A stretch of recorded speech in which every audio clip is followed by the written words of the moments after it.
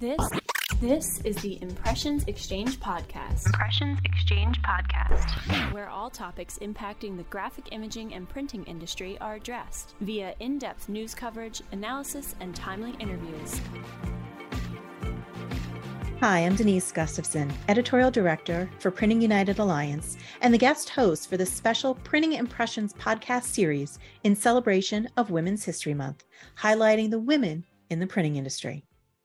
During this series, I'll have the opportunity to talk with women from all segments of the industry about their experiences and their journey as a woman in the printing industry. So today, it's my pleasure to welcome Jaime Herand, Vice President Graphic Operations with Orbus, who's based in Woodridge, Illinois. Jaime, welcome. Hi, happy to be here. So can you talk a little bit about the work that you do and a little bit about Orbus as well?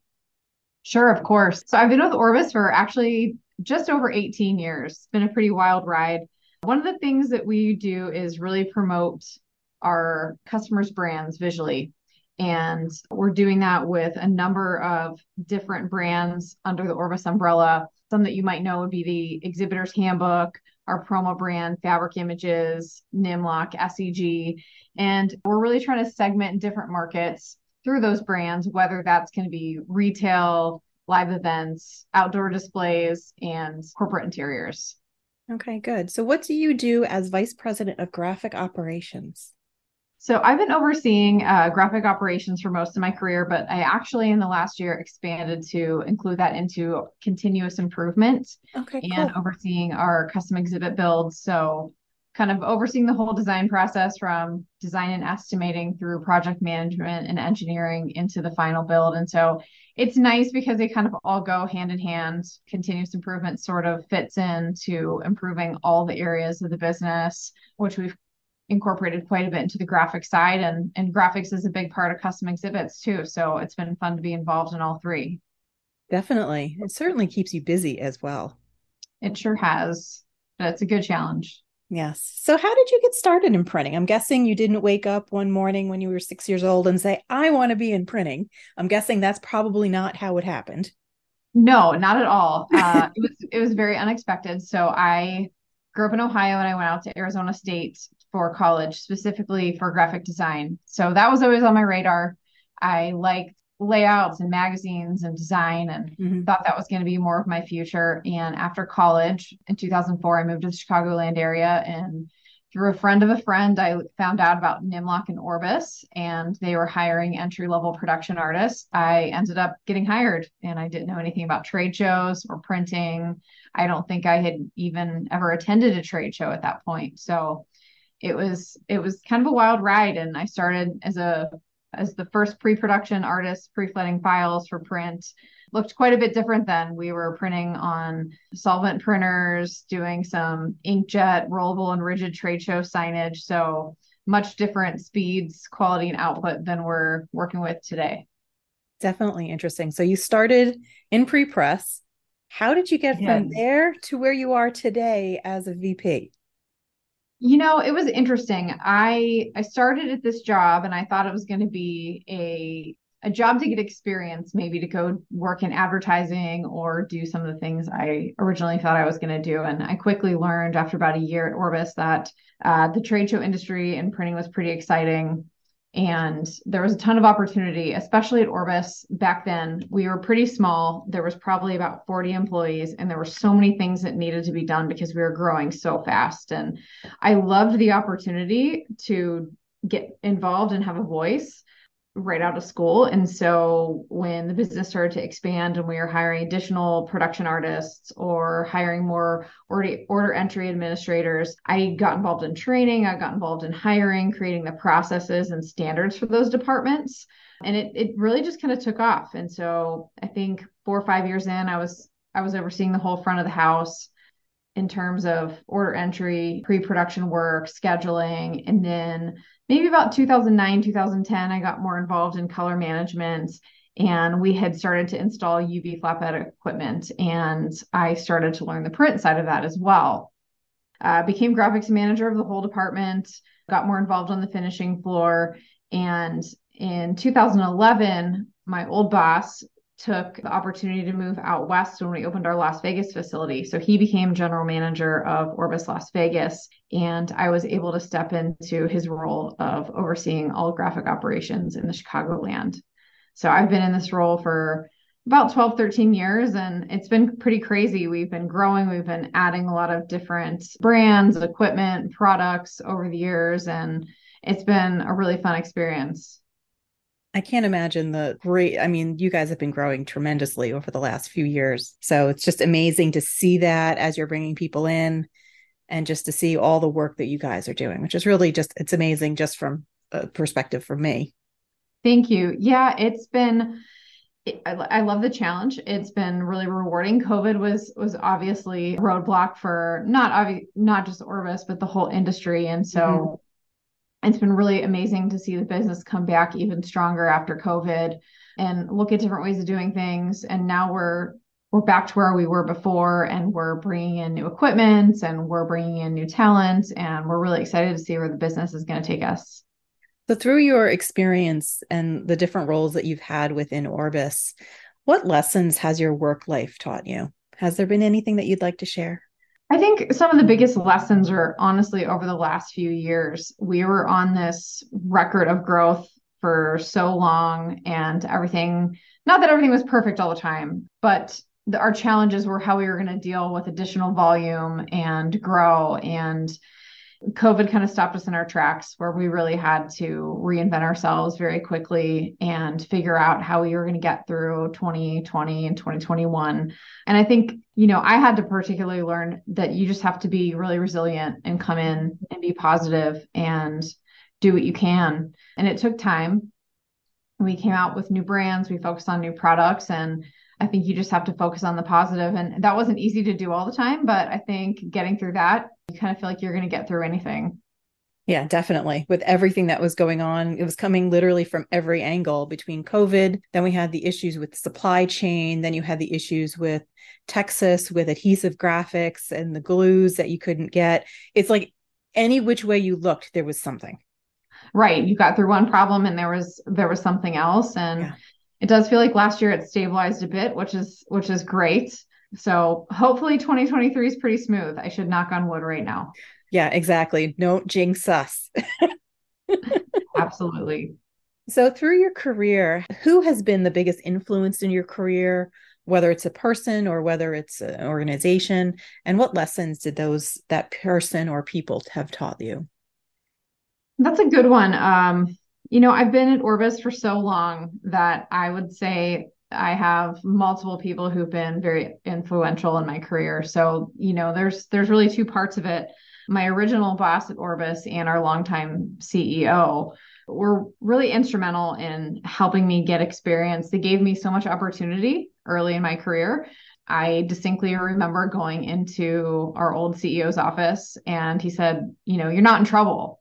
And he said, well, I guess it depends on how you look at it, but we have this new opportunity for you if we'd love you to run graphic operations. And just my personality, the first things that were kind of going through my head was all the things I didn't know. And I started just going through that list with him, and he said, stop, I know what you know, and I know what you don't know. And I'm good with all of this. I know what you don't know, you're going to figure out really quick. And they put a lot of trust in me to hire candidates on my own, make capital investment decisions that helped us grow our business. And I'm forever thankful for those opportunities.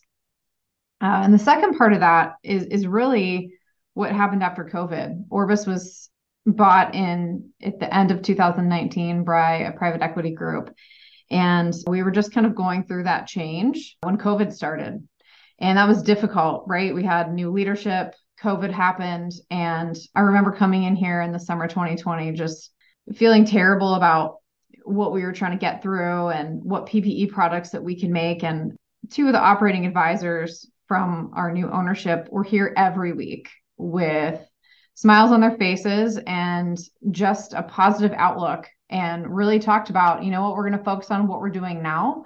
And we are going to help you and the Orbis group rebuild for when the business comes back, and we're going to rebuild better. And that's what we did. And they were with us side by side. And it's been a really exciting journey, and they've been incredibly supportive. And I've personally learned a lot from working with them. That's fantastic, because during COVID, sometimes you think the last thing you need is for your owners to be kind of like watching everything over your shoulder. But instead, instead of behind you watching over, they were really side by side with you. Oh, absolutely. They were flying here from other states every week and getting to know the team and out on the floor talking about what we wanted to do. And a lot of it too, they were supportive. And, what problems did you have before COVID that you want to fix? How can we tackle this now so that we're ready when the business comes back? And that was amazing. It was so nice to be involved in that situation and work with them and really prepare for better times. Now, as we know, the printing industry tends to be a little bit on the male-dominated side, to say the least. So what do you think has really helped you the most to make your career as a woman be successful? I think that I've been very fortunate at Orbus. Orbus has always been incredibly supportive of women in leadership roles. In fact, about half of our senior leadership team are women. And our new CEO is very encouraging for us to get involved in groups and attend seminars that will help promote our further career development, which is incredibly important for me. Because I've worked at Orbus for my whole career, 18 years is a long time to be in one place. So getting out of the office and attending things, whether it's inside the print industry like Spire or attending trade shows or doing things, women in business organizations outside the office, are so important to help give you a different perspective. Mm-hmm. Because it's hard to have a different perspective sometimes when you're in one building for so long.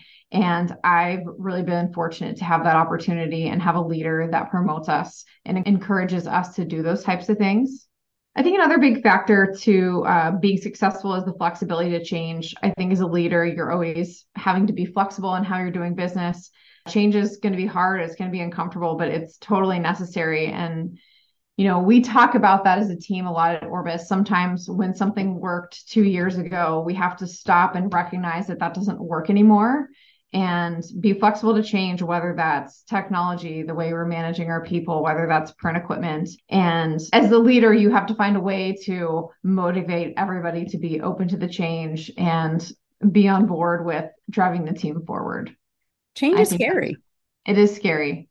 We've been having quite a lot of conversations about that lately, just because now that the business is recovered and it's back, things are different. Technology is different. It's not where it was in 2020. And so we have to change. And as leaders, we have to set the path and make everybody comfortable with the path that we're headed down. Change is hard. And I mean, we've already dealt with so much change with regard to COVID, how businesses had to change and change themselves even. There's been so much change over the last few years. You figure like, oh, we got this, but it's still, sometimes we just fall back on that. Well, this is how we used to do it. This is what works. It's comfortable. Right. That's a line we hear quite a bit here is, this is how we've always done it. And that's something that I'm really trying to break with the culture and the team that, we made a lot of big changes about 7-8 years ago, and we're sort of in the process of doing that again. And I think that's important to stay market leaders, that you are changing and you're keeping with technology and trends. And that if you're trying something new, that you're going to have issues. There's going to be things that maybe haven't been sorted out if you're going to be the first person to adopt something. But at the same time, that's, in my opinion, what helps you stay as a market leader. Yeah, exactly. So I'm going to kind of change our trajectory a little with this conversation and talk a little bit about family, work-life balance.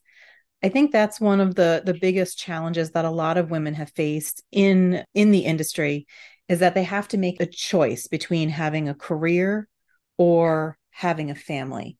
Is that something that you were faced with? And is that something that women are still experiencing today? It's obviously such an important topic. And I think that everybody is so different. Me personally, I always knew that I wanted to have a career. Even when my husband and I started talking about having a family, work was always going to be part of my adult future. And one of the things that was important is that I had my career established before we wanted to have children. And I think that working full time and having children of any age can definitely be a challenge, but it's definitely possible with the right support system. My husband and I both work full time. We both travel a little bit. And so it does come down to a lot of strategic planning and organization, and not every week goes as planned. And I think for me, that's been hard, is just kind of stepping back and knowing that you're not going to have control over every week. And some weeks just aren't going to work out as planned, and you do the best you can and you keep moving forward. And that's life. And there's no way around that. I think it's important that you realize with parenthood and working that it's going to constantly evolve. When you first have kids, you think everything is going to be as it is in that time when you're sort of packing up bottles and diaper bags for daycare, and you get in this rhythm. And then a few years later, that rhythm changes, and now it's drop off and picking up from soccer games and sports, or trying to get out of the office to make a game and then get home and get back online at night. So it's just that flexibility to understand that every year it might look different, and that's okay. That's part of the evolution of parenting and working. So is it really balance, or is it just flexibility? It seems like you're leaning toward it's more flexibility more so than balance. I think the work-life balance has been such a topic over the last few years, and I read a lot about it on LinkedIn. You read about it everywhere. You hear people talk about it everywhere. And I think the biggest thing for me is that realizing the definition of work-life balance for me personally doesn't have to mean that every week or day is perfectly balanced. I think in my role and in my personal life, that's not necessarily realistic. And there might be weeks or a month where I'm at work quite a bit. Maybe I'm working 60, 70 hours a week, and that's what the job requires at the time. But I think on the flip side of that, whether it's a week that's not as crazy or we're in a slower season, I have to make getting out of the office a priority. I have to make spending more time with the family, getting to more sporting events or after school activities a priority. And I think that's where the balance is important. And I think that so many people may get caught up in every day or every week having to be balanced, and then it just feels frustrating all the time, where I try to look at it over a span of a month or a span of a quarter. I've been at Orbus long enough to know when our busy seasons are going to be, and when I might not be at home as much, and how we can prioritize and balance. And I think you have to look at it that way. And another thing is prioritizing health. I think if I'm going to take care of my family and be dialed in at work, I'm going to feel my best if I'm taking care of myself. So getting up early, getting in a good workout is something that helps me take care of my family and do the best that I can at work. And that takes dedication, that's for sure. One of the things that I think is very interesting is, you have been a working mom, you have a family, but there's been also some stereotypes that kind of get placed on some of those phrases that we use. A working mom can sometimes be looked down on because because maybe people think that they're not as committed or dedicated to their job, because there might be working flex hours, as you mentioned, sometimes you have to go pick kids up, or you got to go to a game. So they might not see you're not in the office, but they don't see you working at 9 or 10 o'clock at night at home to finish up. It's tough with some of those stereotypes. And then you have women that are too aggressive. A man being aggressive or assertive is fine, but for a woman, it's not necessarily looked upon well. How do you deal with some of those stereotypes? I mean, those are just two, obviously. Sure. I'd be lying if I said that I hadn't dealt with any of that.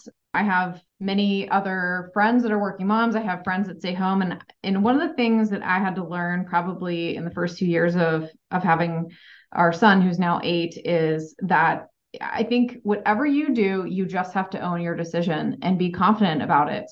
And whether that means that you're going to be a mom who also focuses on having a career, or you're going to be a stay-at-home mom, people are always going to have opinions. There's no way around that. You have to do what's right for you and your family at the end of the day. And it's hard sometimes to be criticized for working too much. It can be difficult to not be able to help out at the school once a week, or get involved right alongside some of the other mothers that maybe aren't working. But I think, again, it comes back to your goals and what you want to do with your family and what works for your particular family. And I think that that's going to look really different for everybody. And I think everybody needs to realize that's okay and be supportive of one another.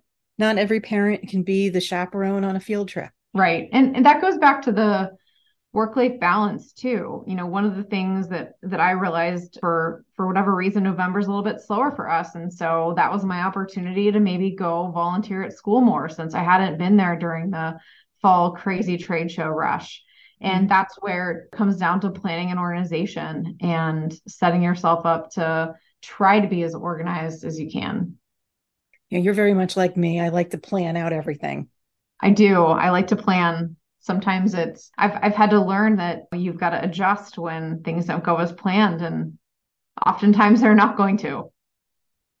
Plans are only good so far, but at least it gets you on the right path. At least that's what I find. Because at least if you have it planned out, you can make those adjustments as needed, but you have at least the goal in mind. Absolutely. Yeah. And I'm big in terms of planning out our whole week, planning out after school activities and meal plans and who's picking up from what events. And I think that sets us up to be as organized as possible. Mm-hmm. And if one or two roadblocks get us off track, that's okay. And then we can just get back on the plan and hopefully everything moves on. So let me guess, you meal prep too, don't you? I do meal prep. I'm a meal prepper. I have not been able to figure that out. That's one thing I can't do in all my planning. Meal prepping is just not one of those things that I think is in my DNA. In all fairness, I think that if I had more time, I would probably cook a little bit more. So there's part of me that likes it. But at the same time, it's one thing that I'm going into the week and I know that I don't have to worry about. So it's one thing I know I have 100% control over no matter what happens. Which is great. One of the things that women have struggled with, especially in the printing industry, is making sure that their voice is heard, especially in a situation where there's a lot of men in the C-suite. I know you mentioned that you have a good amount of women in leadership positions at Orbus, but how do you make sure that your voice as a woman is heard above the fray of what's going on? If I can find it. I don't think this is something that came easy to me right at first as a leader. Mm-hmm. And I think everybody's been in meetings where you feel like there's people who are talking and they just want to be heard all the time. I definitely like to take the approach of, I want to hear what everybody has to say. I want to make sure that I fully understand a situation. And oftentimes, if I'm going to speak up and go over a topic, I'm going to make sure that I'm prepared with facts and research to get a point across. I think that's the easiest way to gain credibility in a board meeting or in a meeting with other leaders.